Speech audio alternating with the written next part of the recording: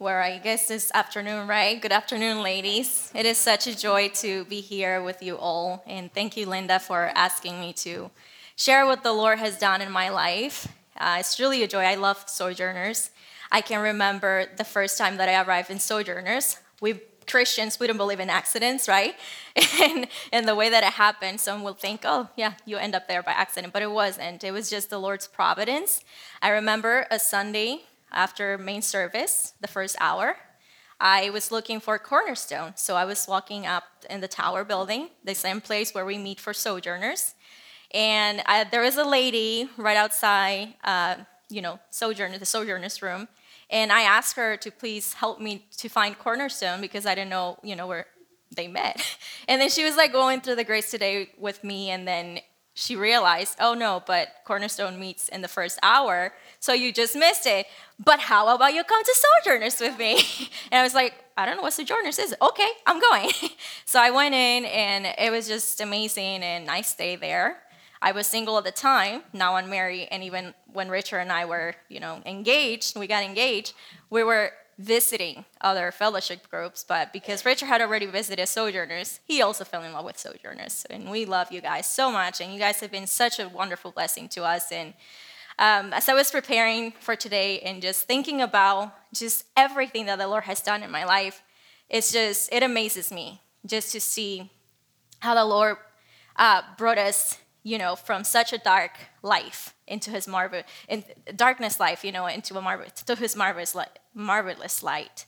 And just thinking about that, and it seems like often when I get the opportunity to share my testimony, I always go back to thinking about something that Paul says in Philippians 1:21, and I hope, and it's my prayer, that this is not just something that I think about, that I meditate on, but it's something that I hope that I can live out. And he says in Philippians 1:21, "For to me to live is Christ, and to die is gain." And there is one of my favorite quotes from Elizabeth Elliot, and she says, "There is nothing worth living for unless it is worth dying for." Ladies, what are you living for? Are you living for yourselves, or are you living for Christ? And whatever you're living for, is it worth it? Is it worth dying for? Well, as I reflect back on my life, I see someone who definitely was living for herself. I was living for my dreams and goals that I wanted to accomplish in life. But, if I go even further back in my life, I see a broken, lonely, and hopeless, and even helpless child, some people would say. You see, I was born in a very small town in the Dominican Republic, and my trials began when I was just 3 years old. I have very vivid memories of what happened in my life since that age. I remember clinging to my mom's feet, crying and begging her not to leave me. "Please, Mommy, please don't leave me." But my mom simply said, "I have to go." So my mom took her belongings and my 2-year-old brother, and she walked out of my life, leaving me and my dad behind. I was left with my alcoholic father, and ever since I can remember, he was always struggling with alcohol. And, my mom was still living in my town, but as I grew older, I wasn't really able to go visit her because she had remarried someone else. And today I know that my dad was just doing that because he wanted to protect me, and it was for my own good, although at that age I didn't understand it. So eventually, my grandparents decided that they wanted to take me in and raise me because my dad was struggling with alcohol. And so, honestly, I'm still thankful that they did take me with them. When I think about my grandparents, my grandfather was always the hardworking one. He was the strong one in the family. He was the first one to teach me that if you want to eat, you must work. So he could have given me just the money. I mean, I don't know what a child would need money for, other than buying candies, honestly. That's what I did. But he would stay, make me work for it. And today I'm really grateful for that. And then my grandmother on the other side, she was a sweet, gentle, and very, very caring woman. She was so kind. She was known to be as a woman who loved God in my town. I remember seeing people from all over the town just coming to our house and and to visit her because they wanted to talk to her. And I remember I was one of those people that loved just spending time with my grandmother. I loved being with her. And when I was with her, I just didn't feel lonely. And I can say that I saw genuine faith in my grandmother, but she didn't have the right teaching. She was a very devout Catholic who, strangely enough, read her Bible. And at times when I had finally learned how to read, she will ask me to read the Bible with her. I also remember doing the rosary at 6 a.m. with my grandfather and my grandmother, then again at 12 p.m., and then at 3 p.m., and then at 6 p.m. before going to bed. So, and then eventually I also was told by my family that I was baptized as a child. And I just remember doing, like going to the catechism classes for First Communion and then just participating in whatever religious tradition the Catholic Church had. I was part of that. So I participated in all of that. I even coronated Mary. I was crowning Mary because that's something that was very usual to do in my town. So we will go to Mass every Sunday. I honestly don't remember anything that I learned or that they talked about. And so throughout the week, my grandmother will ask me, to read the Bible with her. Two of her favorite Psalms were Psalm 13 and Psalm 91. And honestly, I just loved living with them, with my grandparents. It was really sweet. But once again, trials came. My grandma was diagnosed with cancer, and during those times of horrible and physical pain, my grandmother will ask me to read the Bible to her, and I will sit by her bedside, and I will read the Bible for her. And again, the two favorite Psalms, 13 and 91. So I prayed to God in the only way that I had been taught to do, and I begged him to please heal my grandmother. But God had other plans. It was at that time that my grandmother lived this world. So when I was 8 years old, my grandma had to go. I didn't really understand why all of this was happening. And there I was asking myself once again, why did my grandmother have to leave me to? Again, lonely, broken, and hopeless. And I was left behind my grandmother. So even as an 8-year-old, I thought of, the thought of suicide seemed like a pretty good idea to me. I just wanted to end all my troubles. But we know that's not true. That is just a lie. We only make our trouble worse. So I went back to living with my dad, and it had been like 6 years since my mom had left us. And when I was with my father, I was around 9 years old at that time, and he remarried another woman, and he was still struggling with alcohol. I mean, my whole memory of living with my dad is just him being drunk. He will go months without eating and just drinking every single day. That was a very difficult time for me because, unfortunately, I didn't have a good relationship with his wife either. It was a very complicated relationship with her. Well, fast forward, when I was 13 years old, God opened a new door for me and for my dad to finalize my green card to bring me to America. And that was always my dream. That was always my dream because my family, from my dad's side, have already been living in the United States. So August 11th, 2006, I was very happy because I packed my bags and I moved to New York. So I was finally reunited with my family. Little did I know what the Lord had in store for me. Living in New York was both exciting and intimidating. I mean, a 13-year-old moving from a small town in the Dominican Republic to a huge city like New York, it was pretty scary, at least in the beginning. And then also there was the language barrier. I had to learn English. I didn't speak English at all. So that's why you might hear my accent a little bit. So, and then the new journey began to try to make new friends as well. So as time passed by, I just found myself being haunted by my past. I felt so depressed. I will cry, and I didn't even know why. I was feeling confused and just consumed by anger, especially towards my mom. I didn't understand why she left me. At this time, my mom and my brother had also moved to New York. And even though, my dad always taught me that I needed to love her, like my dad never told me anything against my mom. In fact, it was always positive about my mom. Like, you need to love her, you need to respect her.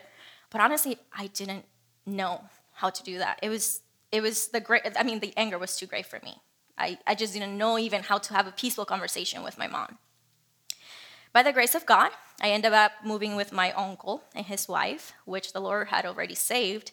And they were also going to a very faithful church in Queens, New York. And because I was living with them, well, I ended up going to church with them. I had no choice. I had to go. And honestly, my mind was blown away when I went to this church. The first thing is the person preaching is not wearing a long white robe. And the people, they all had a Bible. They all had a Bible with them. And they will stay after church to eat lunch. I mean, who does that? I never saw that in the Catholic Church. In the Catholic Church, you go in and you're out. Like, you don't spend time getting to know each other. They loved one another. They will have what we know, what I now call, like, what we've been having here, it's fellowship. That's what they were having, but I didn't know that either. But even though that I was exposed to the word of God and the gospel, my heart was broken and darkened, and I was dead in my trespasses and sins. So my second year of living in New York, one day after a very heated up argument with my dad over the phone, he decided to stop talking to me.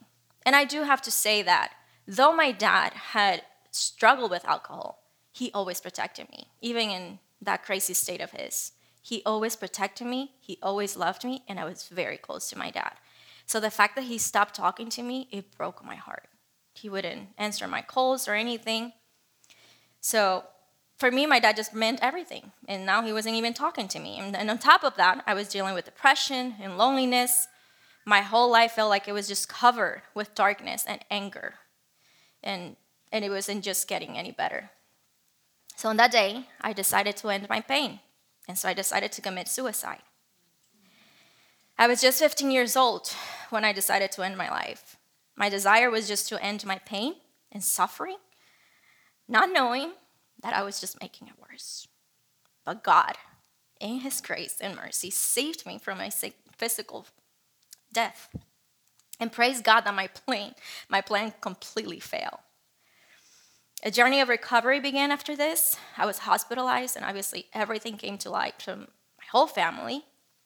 And during that time at this recovery center that I was sent to, one, I wasn't able to see anyone in my family. No one was able to see me, just my mom and my uncle will come. And I received a letter from the church that I was attending. And on that letter, they were just pouring out their love for me. And they told me how much God loved me. I broke down in tears because I didn't understand that. How could God possibly love me when I had committed an unforgivable sin? Or so I thought, right? Because we know that's not true, when in reality, there is no sin too big for God. Sin is sin, and God is willing to forgive a repentant heart. But I didn't know that, at least not yet. Once I was released from the recovery center, I decided to move in with my mom and my brother, and it wasn't easy. Honestly, we didn't even know each other. We didn't have a relationship. Trying to adjust to living with them was a struggle, and not having that close relationship, it was just chaotic, honestly, this relationship. But honestly, I was just hoping for the best. I was still struggling with anger, and the suicidal thoughts will come and go. And I was feeling hopeless, and I just didn't know what to do. I will do the rosary like my grandma taught me. I will tell God I was sorry, but I just felt this heavy burden in my heart because I was just trying to do good, be a good person. Though we know what Romans 3:12 says, there is none who does good. There is not even one. My whole life I grew up believing that I needed Jesus and do good works so that I could go to heaven. But I always found myself failing. I just never had the assurance of salvation, and especially not after I had tried to end my life. I honestly had no hope. But God graciously brought me back to my uncle's church, and from attending their services, Bible studies, small groups, and having conversations with people in the church, the Lord finally opened my eyes to see and believe the truth of the gospel of Jesus Christ. I know many of you guys are familiar with the movie that we have seen probably, especially on Easter. I remember as a child watching it during the Easter time, because it would play on TV back in my town, and it was The Passion of the Christ. The one I will cry over, because why would they kill an innocent man? Why? In such a horrible way. It all made sense at this point. I was guilty. of this man dying on that cross. It was because of my sins that he died. 2 Corinthians 5:21 says, he made him who knew no sin to be sin on our behalf, so that we might become the righteousness of God in him. Why did God make his beloved Son sin for us? Well, Romans 3:23 says, for all have sinned and fall short of the glory of God. Because of our sin, we are separated from God. Sin is rebellion against a holy and perfect God. And there is nothing that you and I can do to appease the wrath of God against sin. Is there hope and forgiveness for fallen people like us? Well, the good news is this. Romans 6:23 says, for the wages of sin is death, but the gracious gift of God is eternal life in Christ Jesus our Lord. Romans 10:9, that if you confess with your mouth Jesus is Lord and believe in your heart that God raised him from the dead, you will be saved. But God, being rich in mercy, because of his great love with which he loved us, even when we were dead in our transgressions, made us alive together with Christ. By grace you have been saved. Ephesians 2:4-5. And then it continues in verses 8-9. For by grace you have been saved through faith. And this is not of yourselves. It is the gift of God, not of works, so that no one may boast. So once again, is there hope for sinners like us? Yes, there is grace, there is mercy, and there is hope for every sinner that repents. I am one of them. The Lord convicted me of my sins, and I repented and confessed Jesus as Lord and Savior.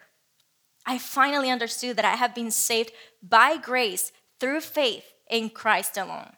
No amount of good works could ever save me from hell, but most importantly, to restore my relationship with God.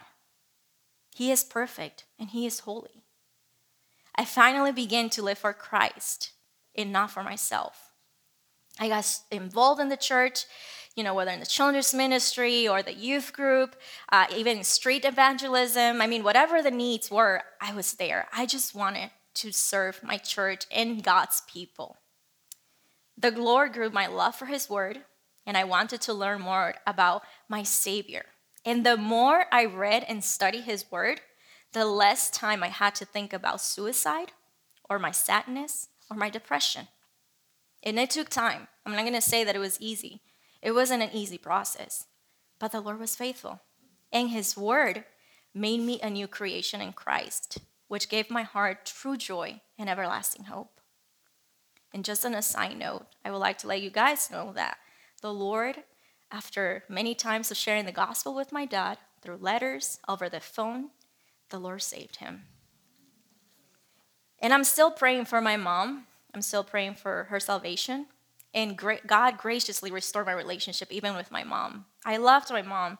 And the Lord, I'm so grateful because he truly helped me to forgive her, knowing that I have been forgiven for much more. So who am I to not forgive her?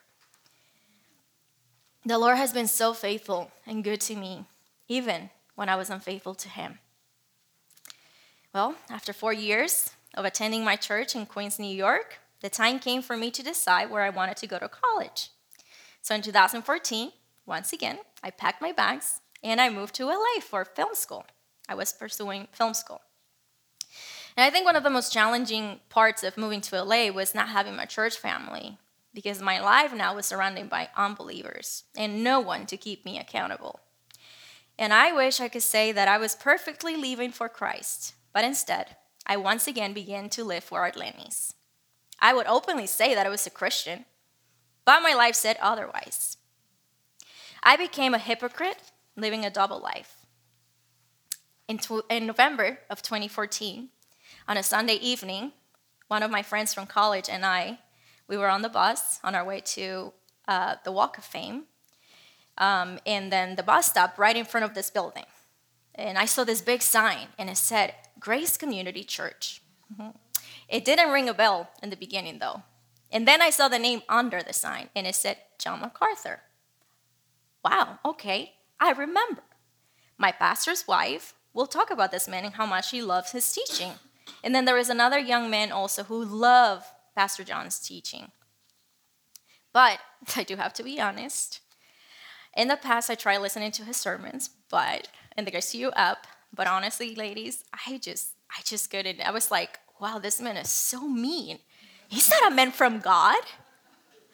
But honestly, I also had a little bit of trouble understanding his teaching. So I stopped listening to his teachings back then in New York.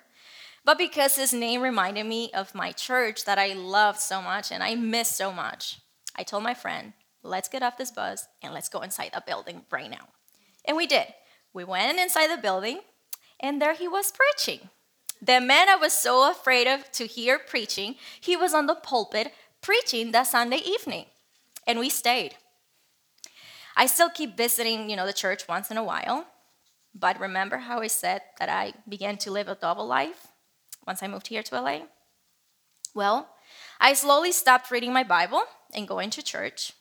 Prayer was just when everything were not going so well for me. And I surrounded myself with unbelievers. This verse came very true in my life. Do not be deceived.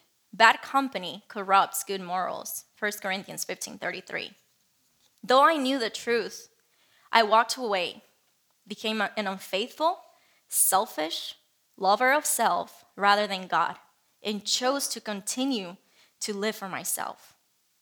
I began getting involved in the party life and drinking alcohol almost every day, and even got in a relationship with an unbeliever, and we know that we cannot be unequally yoked. And that didn't go that well either. This new lifestyle almost ended up costing my own life. I remember one day how my Catholic friend, who I had told her that I was a Christian, she simply told me, well, I don't think you look like a Christian. Ouch. That pierced my heart. And honestly, it was because I knew it was the truth. It made me so angry because I knew deep inside that she was right. I said I was a Christian, yet I was living and acting like the world. But God was always faithful, and he disciplined me as a father disciplines his child. I think many of us this year who had been the opportunity to study the Pentateuch in our Every Woman's Grace group, we can see how we're not so different from the Israelites. Though we are unfaithful, God is always faithful to us. I wish I could say that I learned the lesson the first time and the second time and the third time. But as my friends once told me, Arlenis, you only learn the hard way. The Lord began removing in my life a lot of those bad companies. And after many heartbreaks and painful trials, the Lord, through his word, brought me back to my senses. I was desperate. I was so desperate for a church family. And just to hear once again the word of God, I just craved being with God's people. So in September of 2017, I came back to Grace Community Church. It was a Sunday evening, and Pastor John was preaching. That Sunday, I decided to go up to this man, but remember that I thought that he was a scary man. I don't know why I chose him out of everyone here. So he was the very first person that I spoke to, and I went up to him, and I introduced myself, and I said, Pastor John, I am here, and I'm from New York, and I'm looking for a church. How can I get plugged into your church? Well, he told me to come back on Sunday morning to come to the main service and then Crossroads, and to also go to Foundation Bible Study on Fridays. He then asked someone who was standing somewhere close to him to give him a piece of paper and a pen. And then he just got my email and my phone number, and he said that he was going to have his secretary call me that week. I'm like, okay. Well, this first encounter totally proved me wrong. Pastor John is not that scary man that I thought that he was. He was so kind.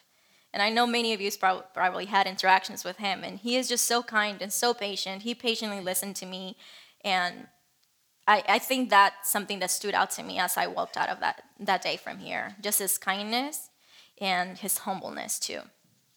So as I walked out of the church, in my head I was just thinking this man talked to so many people in this church.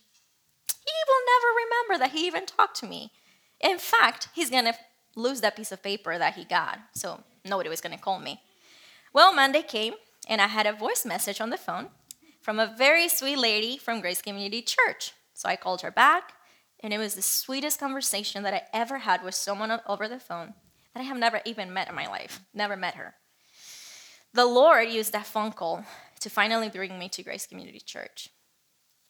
And I just want to let you know that when I started going to Foundation, I got the chance to meet this lovely lady, which I consider a good friend now. And 2 years later, she sent me a picture of that piece of paper just to see the faithfulness, one, of our pastor and just the people that really care about the people here. So 2 years later, I was able to see that piece of paper where he wrote the phone number and the email, just to see God's providence and his love for us. So I began attending the morning and evening service. I joined Foundation Bible Study, and the Lord surrounded me with faithful friends who were lovers of Christ and made me want to love Christ. I arrived at the perfect time too. I had been struggling again with anger and self-control, and guess what? I joined EWG, stands for Every Woman's Grace, and guess what they were studying? They were going through the book of Proverbs, and the topic for that week was anger and self-control. Perfect, right? Well, the Lord continued working in my heart through the studies of this precious group, and honestly, which I love dearly. I always look forward to EWG. So once I committed to come to this church, I knew I had finally found my new home. Though my family was hoping almost for me to go back once I graduated, but I graduated in December 2017, and instead I decided to stay in LA because I had found Grace Community Church. As time passed, it was at this church that I will meet my now husband, Richard.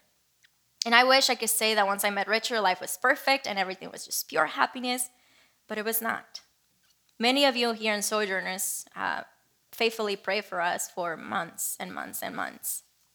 A month after Richard and I had gotten engaged, his health slowly began to decline, and in 2018, he had been diagnosed with ulcerative colitis, which in short is an inflammatory bowel disease that causes inflammation and ulcers in the digestive tract. And it got to the point that all the medications stopped working. There were many doctor's appointments, he was hospitalized, and the doctors just didn't know what to do. They didn't know what else to do with Richard. So Richard was homebound for 7 months. We had originally planned to get married on April of 2020, but in January of 2020, we had to postpone our wedding. We didn't know when or if he will ever get better. At the end of April of 2020, Richard had to undergo a 6 hours long surgery. And I remember that week, while he was at the hospital all by himself, because that was during COVID, and no one could really go and visit anyone at the hospital, I just found myself daily on my knees, fasting and praying to the Lord to please help my fiance. But it was during that week that the Lord taught me a very important lesson before we even got married. Our Lenny's. Richard does not belong to you. He belongs to the Lord. I had to let go of what I was holding so tightly in my hands. There was a chance that I would not get to get married to this man, and instead, he could just possibly go home to be with the Lord. However the Lord answered my prayer, he will be glorified. But God, in his love and kindness to us, through that surgery, restored Richard's health. Richard was finally able to begin his recovery, and so on July 11th of 2020, the Lord allowed us to say, I do. Just recently, I watched a video on YouTube. It was a Zoom call between Pastor John and Mark Zakovich with some of our missionaries in the Ukraine. And I love the words of encouragement from Pastor John to the missionaries, and I'm quoting him. I would rather live not knowing the future, but trusting in the providence of God, than thinking I had everything figured out. My heart has more joy and more comfort when it's all beyond me. It's out of my hands because I'm waiting to see God put himself on display. Richard and I had to learn to put our full trust in God with the unknown. When the doctors couldn't figure it out what to do with Richard, we had to trust God. When nothing in his health changed and it continued to be the same or getting worse, we still had to keep trusting God. In the midst of a storm that seemed to never, ever end, we had to learn to trust God. We didn't handle this whole situation perfectly, as many of us don't, right? We don't handle our trials perfectly. But there were times that I found myself questioning the Lord. Can you imagine this little thing here questioning a perfect and holy God? And so during that time, I was reminded of Job 38:4-40, and I will suggest for you ladies to read it in your own time. So I honestly read through the whole book of Job through that week that he was at the hospital, finished the whole book. So that week, when Richard was at the hospital, I found myself like Job saying, then Job answered Yahweh and said, I know that you can do all things, and that no purpose of yours can be thwarted. Job 42:1-2. And then he continues on verses 5-6. I have heard of you by the hearing of the ear, but now my eye sees you. Therefore, I reject myself, and I repent in dust and ashes. Well, it was during this same time also that the Lord graciously gave us the opportunity to begin our podcast, Ordinary People with Extraordinary Lives. And during that time, basically on the podcast, what we do normally is just interview believers, and they come and share their testimony, sort of like what I'm doing. But in the podcast, it's me asking the questions to our guests. And actually, my dear friend Andrea has been helping us, been serving in our podcast for 2 years now, basically. So it's basically just Andrea, Richard, and myself who do this podcast. And some people think that I do this full time, but I don't. This is just in my own time. I work here at the church full time, so it's whenever I have my time, I interview the people, and then I also do the editing for this podcast. But the more testimony I get to hear every time that everyone sits on that couch in my home and I listen to their testimony, it just leads your heart to love God more and His word and His people and the church. And I know that every story is different. My story probably is not the same as yours. Some are more dramatic than others. But there is something that always, always remains the same, and it is this. We are all desperate sinners in need of a Savior. We all need Jesus Christ. And our calling is to live a life that is worthy of the gospel of Jesus Christ. We are to live for Christ. One of my favorite books, which I read as my devotional, is a gospel primer. And I love what the author Milton Vincent says in chapter 34. He says, the cross exposes me before the eyes of other people, informing them of the depth of my depravity. If I wanted others to think highly of me, I will conceal the fact that a shameful slaughter of the perfect Son of God was required so that I might be saved. Why would anyone be shocked to hear my struggles with past and present sin when the cross already told them I am a desperate, sinful person? I give thanks for the gospel role in forcing my hand towards self-disclosure and the freedom that follows. So at the end of each episode on my podcast, I ask my guests this question: why do we need Jesus Christ? And I hope this is a question that we can be asking ourselves daily.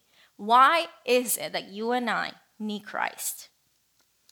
You and I need Christ because without Christ, we are dead in our trespasses and sins. We are separated from God. We need Christ because He is the only source of life, and He is the only way to the Father. Jesus Himself says in John 14:6, I am the way, the truth, and the life. No one comes to the Father but through me. We need Jesus because salvation is only found in Him alone. Acts 4:12 says, and there is salvation in no one else, for there is no other name under heaven that has been given among men by which we must be saved. We need Christ because He is our high priest, our sweet counselor, who can sympathize with our sufferings. We need Jesus because He is the perfect sacrifice. At the cross, the wrath of God was satisfied. His righteousness has now been imputed to us. Because of Jesus' righteousness, you and I can confidently come before the throne of God and bring our prayers and worship and supplication directly to the Father.